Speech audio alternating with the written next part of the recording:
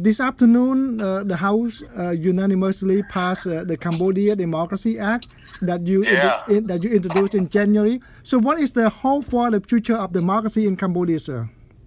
Well, I think this is a step showing that America believes that the people of Cambodia should have democracy.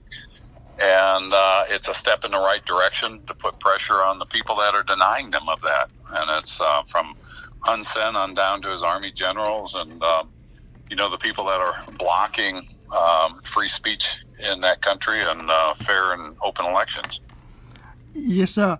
The bill also called for several sanctions, including asset and also visa restriction.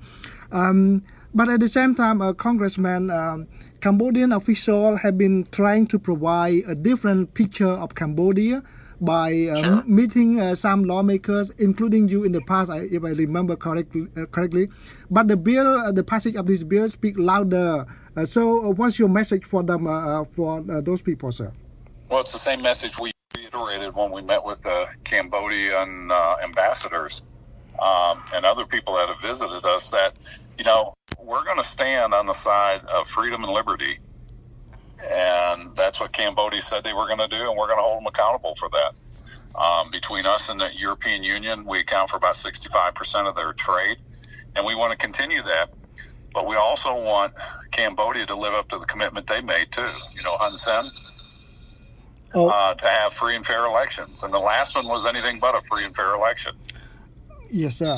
And the last year, the bill, it was called H.R. 5754, was also passed, but was not considered by the Senate. So how can you ensure that this bill will also go to the Senate and pass? Well, we ran out of time last year. That bill was going to come up, but we ran out of time. And we've got Senate co-leads on this bill, and this will be a good bill, and I think you'll see it pass this Congress. Okay. And Congressman, Cambodian American will hold a protest at the Capitol Hill on Wednesday. Right. So what else you think they should do in order to speed up the process?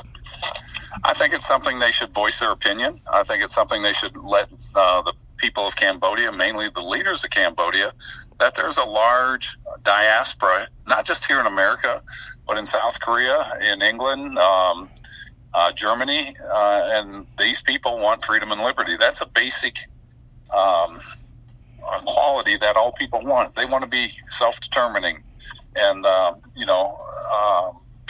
have a system that'll protect the individual rights. And when do you expect that this bill will be sent to the Senate, sir? Well, they're working on it in the Senate now. There's several senators that have this, and I can't tell you who they are right now. I think Cory Gardner is one that has it, and there's a lot of activity in the Senate in that, and I can report back on that later, but I can't tell you right now. Last question, sir.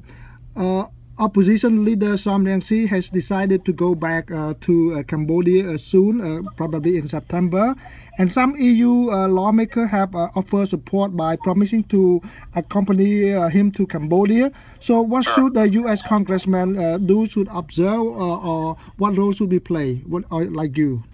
Oh, I'm just going to be supportive of him and wish him the best of luck. And again, this goes back to what Hun Sen did. He outlawed that opposition party because they were winning more seats than he felt comfortable with. And then he put those other people in jail, turned them loose, and then he banned them from politics for 5 years. And so for Sam Rainsy to step forward is a bold act. It's a very brave and courageous act, and I support him. Will you consider accompanying him too, or to go there with him? If I doubt I'll be there personally, but we'll be with him in our spirit. Thank you, Congressman, for talking to VOA. Yep, bye. Bye-bye, sir.